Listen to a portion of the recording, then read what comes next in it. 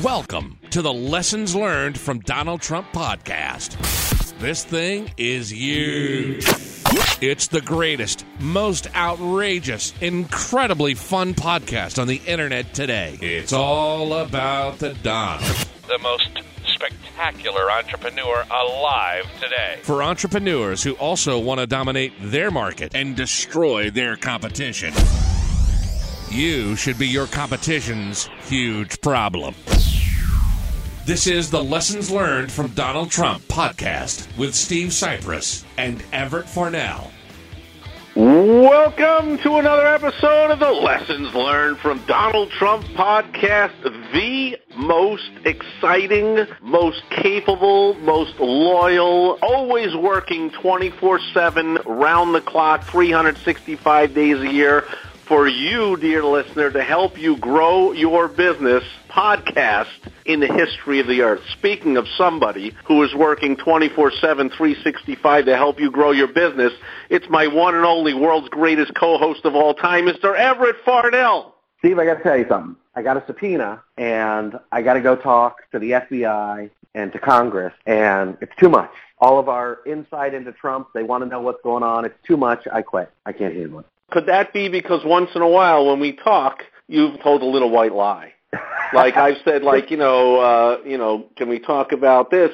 And you said, well, I didn't read that article. But actually you had read that article. You just didn't want to talk about that thing. You told a little white lie, and that's like the worst thing on earth. Suddenly you're getting bombarded on all sides for telling a little white lie. They're going crazy. I admitted that I had a conversation with somebody who I didn't talk to at one point, and just like the FedEx guy or something. And I said that I had a conversation with him, and he actually dropped something off, and they went nuts. And so it's too much stuff. Well, I got to tell you, the thing is, you leaving the podcast is not going to cause any problem at all. No chaos, no problem, no loss, leaving the main person who is the integral part of the podcast. Not going to cause a loss at all. Everything will be fine, no problem with it. Of course, dear listener. We digress, as usual, to not so tangentially beating around the bush, make it obvious the subject of this week's podcast episode. And by the way, I forgot to mention last week, wasn't even mentioned to me till my editor got the episode back to me, and it said episode number 100 of the Lessons Learned from Donald Trump podcast. So wow. I didn't even realize we didn't even celebrate. We are into our second centennial of episodes now. This is episode number 101 of the Lessons Learned from Donald Trump podcast. So, Everett, congratulations for that. Well, thank you. And congratulations to you. That's quite an accomplishment. I appreciate the congratulations, and most of all, we're just getting started, and we have such a long way to go to help the listeners every week making money. Speaking of which, this week's episode is this incredible turmoil and turnover in the Trump White House. I really have never seen anything like it, but it's to be expected because Donald Trump is an entrepreneur, and entrepreneurs, very smart to surround yourself with people of different opinions. You don't just get all yes men around you, and you get all kinds of input, and you can come up with the best plan of attack for whatever it is that's going on. Well, Trump naturally translates that from his privately held business into the extremely public White House and being the president. But in my memory, presidents come in and surround themselves with yes men. They bring in everyone that believes the same as them. They're all from the same party. They all believe the same way. They all agree on everything, and you get all this ancestral yes men nonsense going on. But you don't have the turmoil that's going on in the Trump White House, the crescendo of which this week he lost his number one longest time, most trusted employee, his personal assistant. Technically, I think she was the director of communications, but when you're talking Donald Trump, communications is pretty much all he ever does, and that's Hope Hicks. And she put in her resignation, which to me, of course, Trump is going to come right out and just act like nothing happened and say, we'll be fine, and I wish her well. But on the inside, man, Everett, you know what it's like. You must know what it's like. You've run businesses. Losing a key top employee, that's not something to laugh at. That's not something you ever want to have happen. No, as a matter of fact, I had a key employee in the roofing company, our foreman, our general manager. And he was a great guy. He had started with us just literally running animal traps part-time. So 2 or 3 days a week he'd run out and do animal traps. And he just worked so hard and was Johnny on the spot. Oh, let me do that. I'll get that. Do you need anything else? And we just came to depend on him. And when I bought the roofing company, this was in my other company, when I bought the roofing company, I brought him aboard. And he had no roofing experience. But I said, well, you don't need to get on the roof. We got guys who know how to get on the roof. You need to, coordinate with ordering materials and stuff. So we trained him on how to measure a roof and how to do a breakdown and order the materials and everything. And he got into doing the financials. So he would prepare financial reports for me. And of course, along the way, he was getting paid more and more and more and more. And turns out he was an old cocaine addict. And when he had some money, he started off, he was broke. He didn't have any money when he started working for me. And by this time, he was making a pretty decent, about double well, not quite double, a good amount more than the average income in the United States. So he was making 70, 80 grand a year, something like that.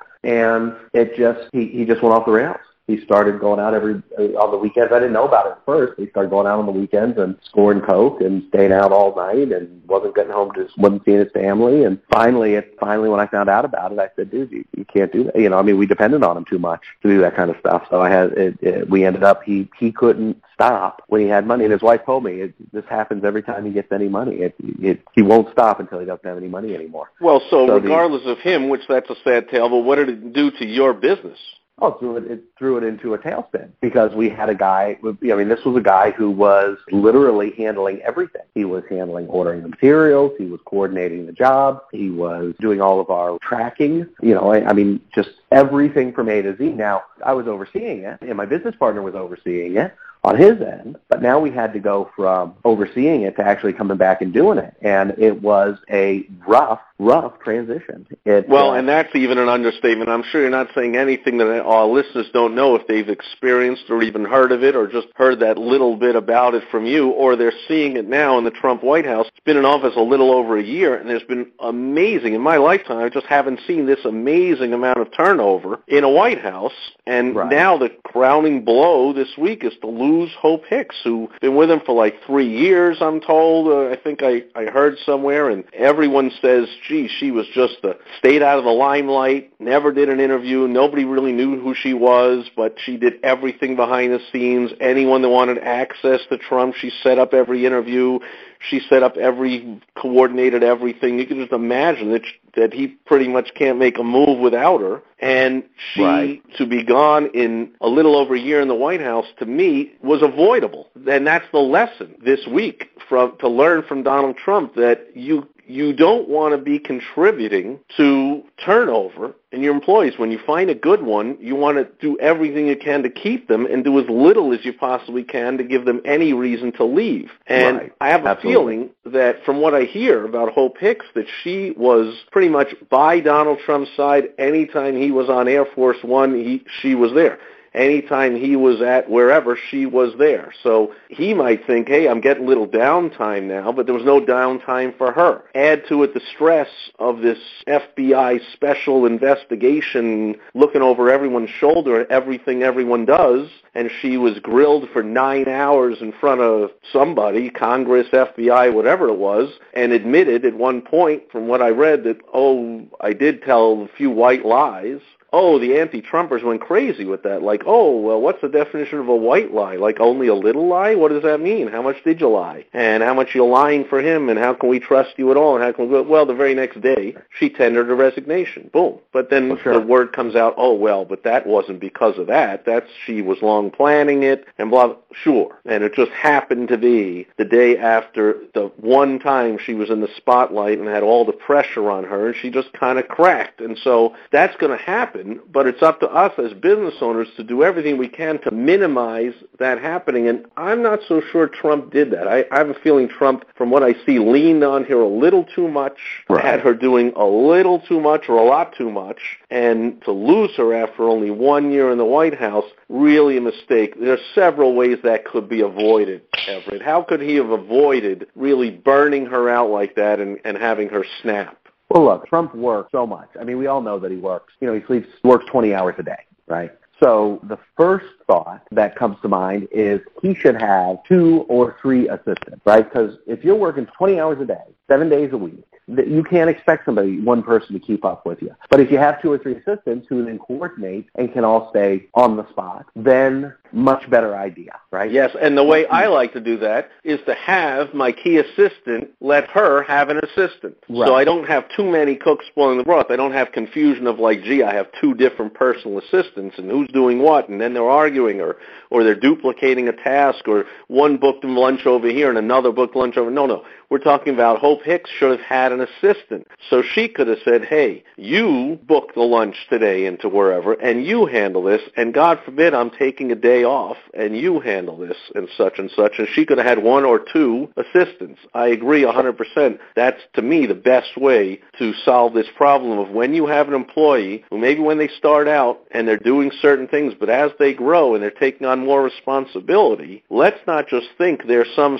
superhuman person who will operate at that level forever. Let's realize that they have worked themselves into a position where they ought to be able to oversee a staff of people, even if that's their job is to be the assistant. Assistants can have assistants. And I don't think Trump did that. And if he did it, he didn't do it well enough. Especially an assistant to somebody at Trump's level. It's questionable whether I would even need an assistant, right? Not because I'm not doing business, but because just the way I have constructed my business, it's not something that makes sense for me to have an assistant. Oh, right. Well, but unless Everett Farnell runs for president, then things would change. Right, but even before he ran for president, even when he was running this, so like I'm more like Gene Simmons. No need for, I'll answer my own phone call. On the other hand, a guy like Trump, who has all these projects and this whole organization under him and everything, and is working the amount of time that he's working, well, he needs an assistant. And he needs more, as you said, than just one, because you can't expect everybody to keep up with you. It just doesn't make sense for them. I guarantee you she wasn't getting paid $1 million a year, right? Right. Well, I was going to say something also that's getting into our advanced tip of the week, but that's our main point of the basic tip this week is they say you learn to value something when you no longer have it. You don't know what you got till it's gone. Looking back, I believe Trump would have done things differently to not lose Hope Hicks after only a little over a year in the White House. And it behooves all business owners, dear listener, to the Lesson Learned from Donald Trump podcast, to learn that very important, painful lesson this week is don't wait until your key employee or employees snap to realize the danger signs and to do something about it. You can't always avoid everything. There's reasons still people are going to leave and quit. That's always going to happen. Therefore, it's even more important that we don't want to do anything to contribute to that, not anything unreasonable. If they just can't handle the job, that's one thing. But if we take them for granted and pile more and more responsibility and pressure and stress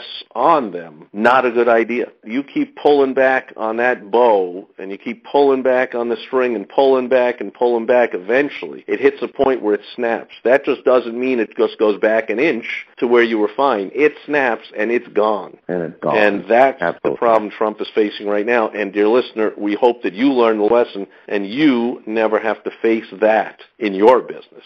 Now, anything more to say on that doesn't get into our advanced tip of the week, Everett? Just one last thing, because we have told the listeners in the past to fire fast. So we're not talking about keeping somebody around who is not doing their job or is doing a poor job. We're talking about making accommodations for really top-level key employees who deserve to get those sorts of accommodations. Right. It's a great point. So hire slow, fire fast, but once you have that person that has proven him or herself to be a tremendous asset, you got to treat them like you would any other asset. If Trump put an extra $1 billion in the bank, he wouldn't want that to leave either. So once you have something that's become a tremendous asset, then you need to act accordingly towards that much valued asset, more than when the person first started working for you. Great point. And we are getting into our advanced tip of the week, which we don't share here on the podcast, but we do share when you just go to lessonslearnedfromdonaldtrump.com. And you ought to be doing that every week and get the advanced tip of the week. And you also ought to be tuning back here every week for another basic lesson on another episode of the Lessons Learned from Donald Trump podcast. And hopefully we will see you and hear you next, or you'll hear us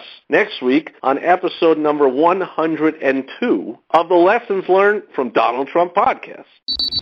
You've just listened to the most terrific podcast on the internet today. If you want to be a winner, like Trump. Make sure to go listen to the rest of the episodes and get our advanced tip of the week by going to lessonslearnedfromdonaldtrump.com. And join us next time, unless you like being a loser. Some people do. Trust me.